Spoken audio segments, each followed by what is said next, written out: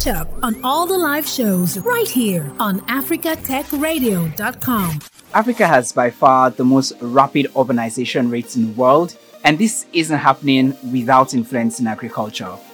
Cities have also become the largest and fastest growing agri markets on the continent, with between $200 to $250 billion per year in food sales. And according to a new report, more than 80% of these sales come from suppliers in Africa.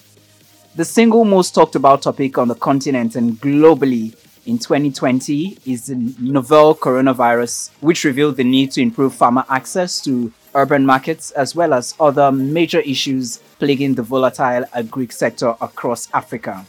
A cursory look at this year's Africa Agriculture Status Report, which focuses on feeding Africa's cities, opportunities, challenges, and policies for linking African farmers with growing urban food markets. 5 areas that can improve farmer access to these urban markets are highlighted. Today, and even more so tomorrow, Africa's rapidly growing cities and food markets offer the largest and fastest growing market opportunity available to the country's and the continent's 60 million farms, which is one half of these farms involving young people, contrary to widely held perceptions around. Our core commitment to smallholder farmers must now focus on urban food markets to position domestic suppliers as competitive, responsive, and safe, to provide the right signals and inputs to those markets and continue growing opportunities for young people in the agriculture sector. The World Bank, in a recent report, said that 60% of African countries are likely to see increased agricultural employment by 2035 due to the AfCFTA. The World Bank estimates that by 2036, agriculture will account for more than 50% of total employment in several East African countries, including Kenya, Ethiopia, Uganda, Tanzania, and Madagascar.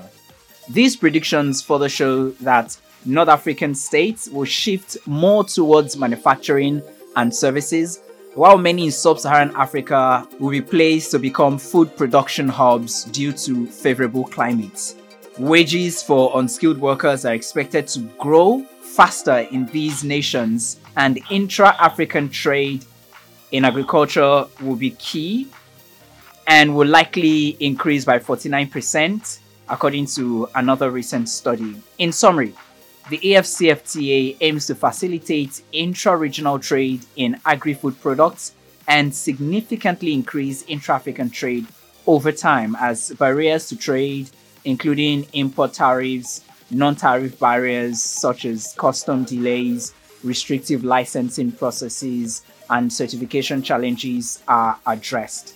Will this agreement also be a happily ever after for smallholder farmers in Nigeria, or will it not? To discuss this, we have an agricultural extension and rural sociology expert, an agribusiness development, an agricultural extension lecturer, and an operations manager for a tech company. He's also the CEO of Landscape Farms Nigeria Limited. He's popular on Nigerian Twitter as Ninja Farmer, where he freely gives advice on key areas in the agri sector. Akintobi Olarinwaju, welcome. How you doing? Fine, good morning. So let's get straight up into the discussion today. Nigeria has some agri products which stand out in Africa and can prove a turning point if we make Africa a major market. Do you think Nigerian farmers can produce for the African continent, considering the fact that we still haven't fed Nigeria? I think Nigeria cannot feed the whole of Africa. To answer that question, I think it's no. And the reason for that is, if you look at the Nigerian agricultural space, most of what we produce, it's not even enough to feed the 200 million Nigerians that we have, especially that we have 70% of our agricultural producers being in the subsistence sector. So, and then if you look at the way we cover up for the deficit in the production sector, we import more of what we consume.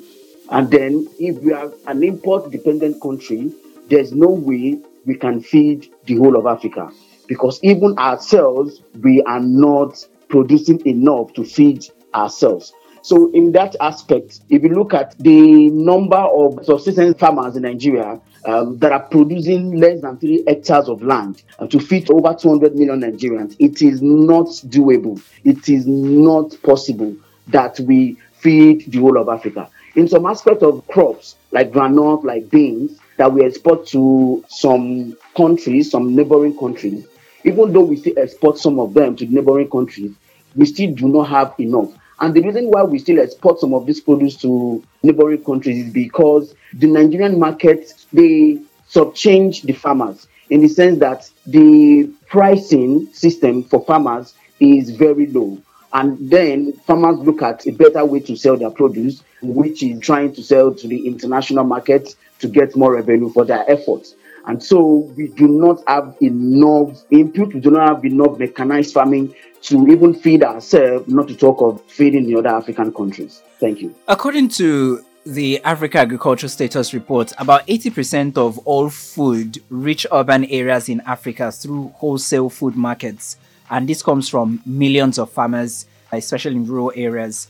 These urban wholesale food markets are the heartbeat of supply systems for the millions of farmers. But this system was disrupted in 2020 due to the COVID-19 and how volatile the system is. These systems are even still recovering.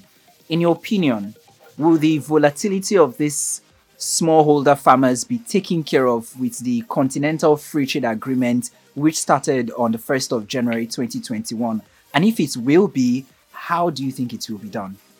I think the volatility of the small-scale farmers that made up the highest amount of farmers in Africa, I think it is going to be more worse for them rather than positive impact.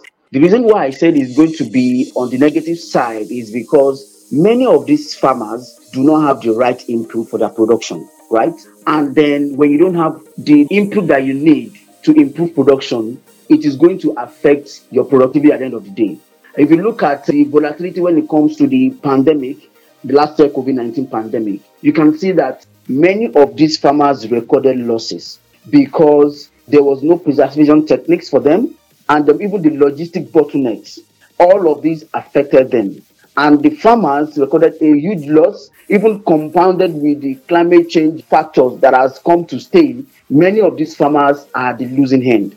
This Africa Trade Zone Agreement will help farmers that have easy access to inputs. In Nigeria, farmers do not have access to production inputs. Look at fertilizer, for instance, seeds, for instance, even land. They do not have access to all of these important inputs, even capital and loans. They do not have access to all of these inputs. And then if you look at all of these inputs, they make up the productivity of the farmers. If they don't have access to all of these inputs, how will they produce enough?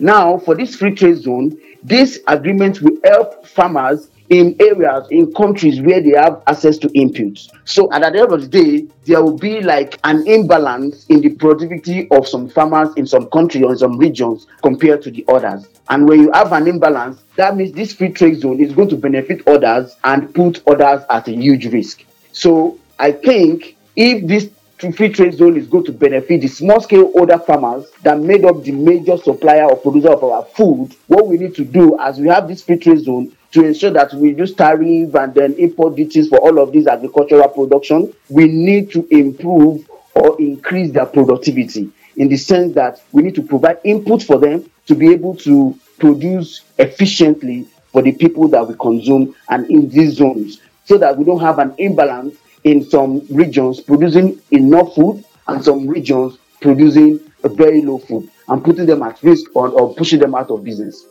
So you work with several farmers in Nigeria and you have hands-on experience dealing with them. If this Continental Free Trade Agreement will work, what will be the most important step to be taken by policy makers to help these small-scale farmers? See, in West Africans, for instance, if you look at the cocoa industry in West Africa produces over 60% of cocoa across the world, right? And from the cocoa industry, we have, I think, $10 billion cocoa industry. From the revenue from this cocoa and chocolate industry, the African farmers only make 6% of the revenue from this cocoa and chocolate industry. You can imagine, out of the 100% of the chocolate industry, The West African farmers that produce over 60% of the cocoa used across the world only have access to 6% of the revenue from the chocolate industry. You can imagine you producing the highest amount of cocoa and having only 6% revenue from the total revenue from the chocolate industry. That is like working and not even making anything. So for these farmers to be able to at least get value for their efforts, the World Trade Organization, or let's say the African Trade Organization, needs to help them with processing facilities, right? If they can add value to their cocoa, add value to their products, they will get enough revenue. They will even get good revenue for their effort. And getting this revenue, it will also help them to improve the poverty situations in those rural communities. And then even for the next planting season, they will have enough capital to able to improve or increase their production. That is one aspect. The second aspect is the provision of input for these farmers. If these farmers, the majority of them do not have formal education, right? And then you need extension services. There are a lot of researches on them shelf that has not been even passed across to the farmers. How do you intend these farmers to improve productivity without even extending good production practices to these farmers? Many of these farmers, they are still engaging in the old ways of production. And now you cannot continue the 19th century production practices for the 21st century mouth. Now the population increase is an alarming rate, but the food production is still going down slide. If you look at climate change is affecting them, lack of inputs affecting them, even extension services is a problem. So you need to improve your extension services to all these farmers. That is one aspect. Also, production of inputs. Capital is very important. You can see that the COVID-19 actually pushed some people out of business. But these people need capital to be back in business, to continue production practices. You need to give these people loan, soft loan that will actually help them to come back to production. And then the practices, even from research, the process involved in getting this loan is so tedious, and many of these farmers just give up because they cannot. Many of them do not even have formal education, and then you want them to go through all the process of filling form, getting collateral, and all of these things. Government and even bodies need to provide these farmers with soft loans, give them access to inputs, seeds, give them access to fertilizers. When you talk about the subsistence farmers, they produce under 3 hectares of land. You cannot feed these people with subsistence agriculture. You need to improve them, move them from subsistence to mechanized. So now that's where mechanization of agriculture comes into play, and it gives you more output per cost. So all of these, for smallholders to be able to at least benefit from this free trade zone agreement, they need to have access to quality input. Thank you. Yeah, so one major point to note in this agreement and in the conversation we've been having is that Nigeria has some comparative advantage in a number of goods and agri products. And we've seen a lot of agro-tech startups try to either feed the country or connect small farmers to a bigger market and do agricultural extension and solve other related issues. Now, with this agreement in place, which is supposed to liberalize trade and make goods and products and services of agric move a lot more seamlessly across the boundaries of Africa, what's the place of agro-tech or agri-tech startups and the middlemen in driving this conversation of moving the smallholder farmers from subsistence farming to a bit of mechanized farming? I think the agro-technology companies, they have come to stay. We have seen an increase in innovations in agriculture, especially in Africa. And then I'm very grateful for that. That really helped the subsistence farmers and even the small mechanized agriculture that we have. Now, with this innovation, we'll be able to improve productivity. Now, for these free trade zone agreements, it comes at the right time because for these agro-tech companies, they will have access to other markets. They will have access to other challenges facing the agricultural sector in Africa. And with this free trade zone agreement, having access to all of these markets, we give them more opportunity, more initiatives, more innovations to be able to solve this problem. If you look at the agricultural problem in Africa, it is more related in the sense that many of them are subsistence. And the reason for that is because they lack access to inputs. Now, with these agro-technology companies coming into play, it will also help them to, have like a critical mass of all these productions. Many of these agro-tech companies are into solving the logistic bottlenecks in terms of agriculture. And when they have all these kind of technology innovations coming in to solve a bottleneck, it will also help the smallholder farmers from producing for the local markets to producing for the international market. And it will also help their produce in order for them not to get waste. Because in Nigeria alone, 60% of the crop produced gets wasted because there are no proper processing facilities and then logistic bottlenecks from moving of crops from the farm to even to the consumers. So with these agro-tech companies, they will come in to help solve that problem. We have some agro-tech companies coming in to help with having like a cold room van where you put your vegetables from harvest, and then it actually preserve them from the local area, from the rural area to the center urban areas where they get consumed. So with these agro-technology companies help solving preservation and then logistics, it will help the farmers, right? And also the middlemen. Now that it's a free trade zone, businesses can, logistics and even wholesalers or middlemen can move from one zone to another without impediments. So they can move from this place with agricultural produce to the other place to move agricultural produce from areas of high production to the areas of low production. And I think agro-tech communities, they have a lot to do in helping the subsistence farmers in Africa. Yeah, so while we were discussing at first, we talked about the fact that border posts, checkpoints, cost, and everything like that increases the cost of moving food across Africa. And then you find out that foreign exporters, such as Europe or Brazil, they can ship their food directly to any African port or city with little or no checkpoints. And the local producers are at a disadvantage. But then the Africa Free Trade Agreement will help to solve this problem. But then something else comes up. The fact that agricultural ministries direct food and agri policies in Africa, and as countries urbanize, we have political holders and appointees, district council headers, trader organizations, public health professionals. All these people seem to hold some power in crafting agricultural policies. Now, in Africa, in a place like Nigeria, these patchwork, as I'll call them, of different agencies are not fully in sync with themselves, and most times there are poor resources to even carry out their functions. Are you positive that the free trade agreement, though it is good, that the failure of governments and policymakers will not affect this free trade agreement, especially the smaller farmers who are not part of decision makers but bear the brunt of the decisions and policies? Let me start with the import from the outside Africa to Africa and then movement of produce within Africa. If you look at Africa alone, we can do as much as we can. And because of our low productivity, if you look at even maize, even cassava, many of our produce in Africa, we have low production per hectare compared to the Eastern, to the Europe, and then to the Asian continent.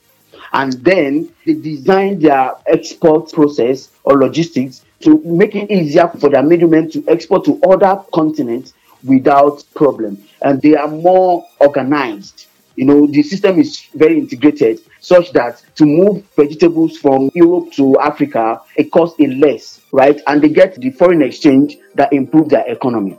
But if you look at Nigeria, for instance, so I'm using Nigeria as an example for the African countries. Let's say to move yam or to move maize from the northern Nigeria to the southern Nigeria, Lagos, from Katsina to Lagos, cost more than to import from China to Nigeria. So even movement of produce within Africa cost more than importing from China to Nigeria. And if you look at businessmen, they want to get more value for their money. They want to get more money. And then they will go for the cheaper alternative.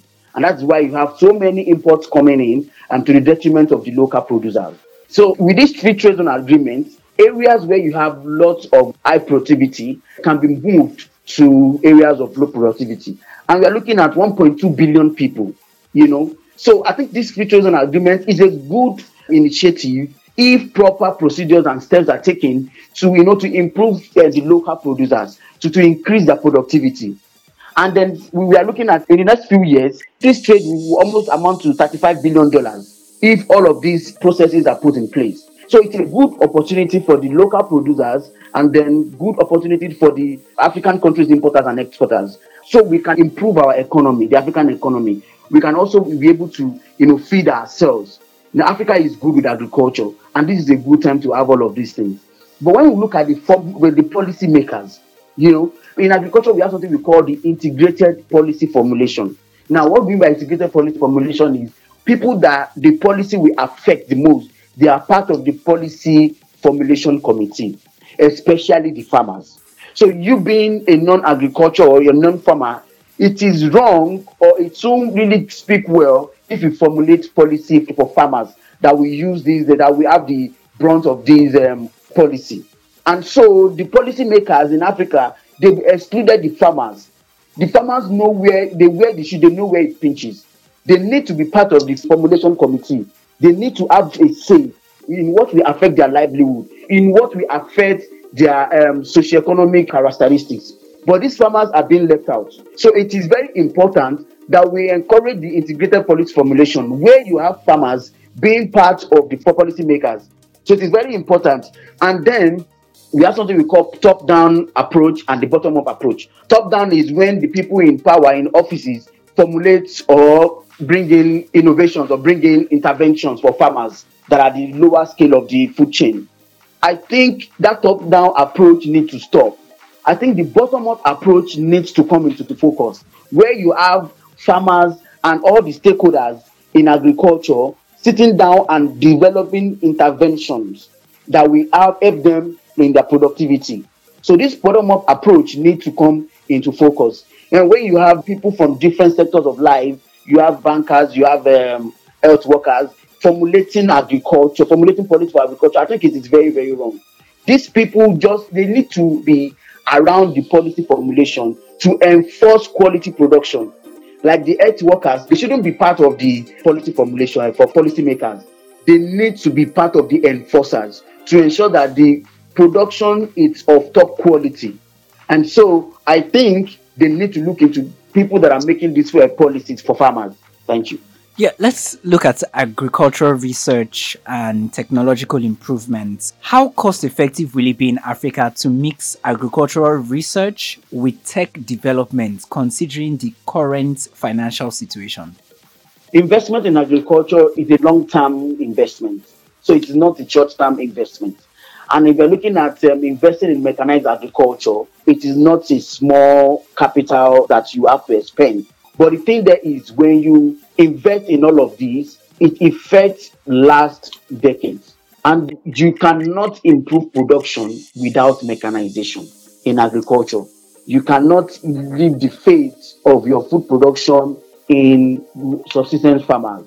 If you really want to, have quality production, if you really want to have a reduction in price of produce, you need mechanization. And government should invest in mechanizing agriculture, because that is the only way we can ensure high productivity.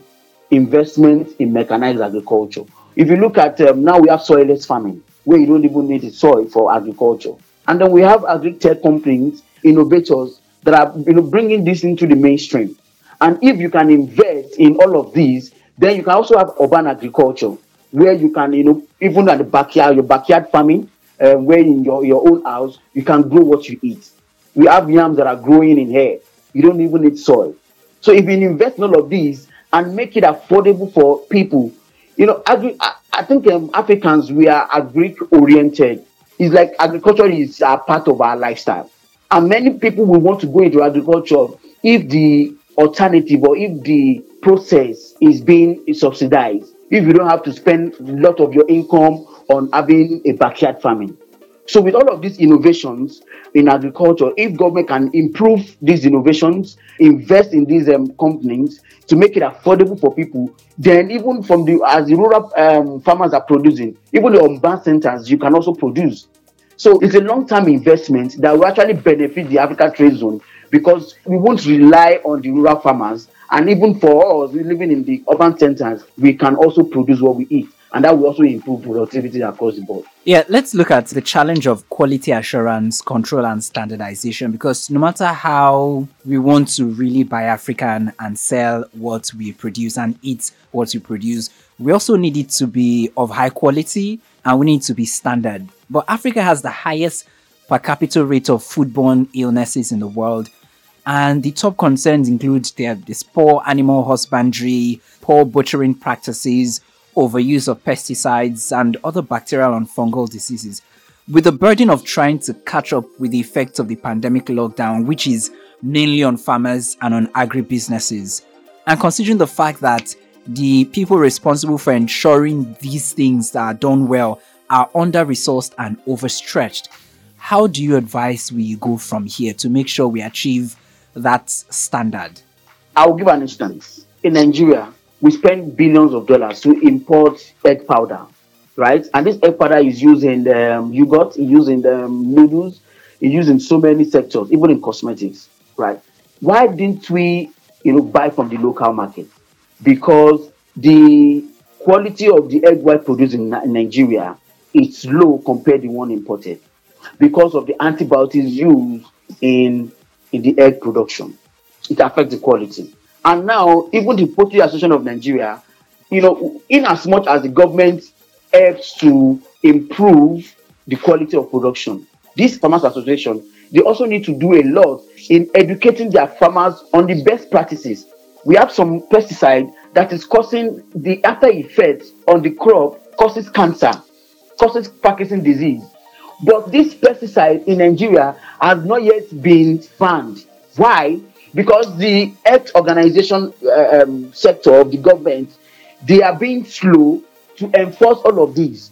So if you look at the egg powder sector, we import because the quality is low. And this association needs to also empower or even educate their farmers on the right practices. That is, for instance, if you look at pesticides used in agriculture, many after effects of these pesticides are not even okay.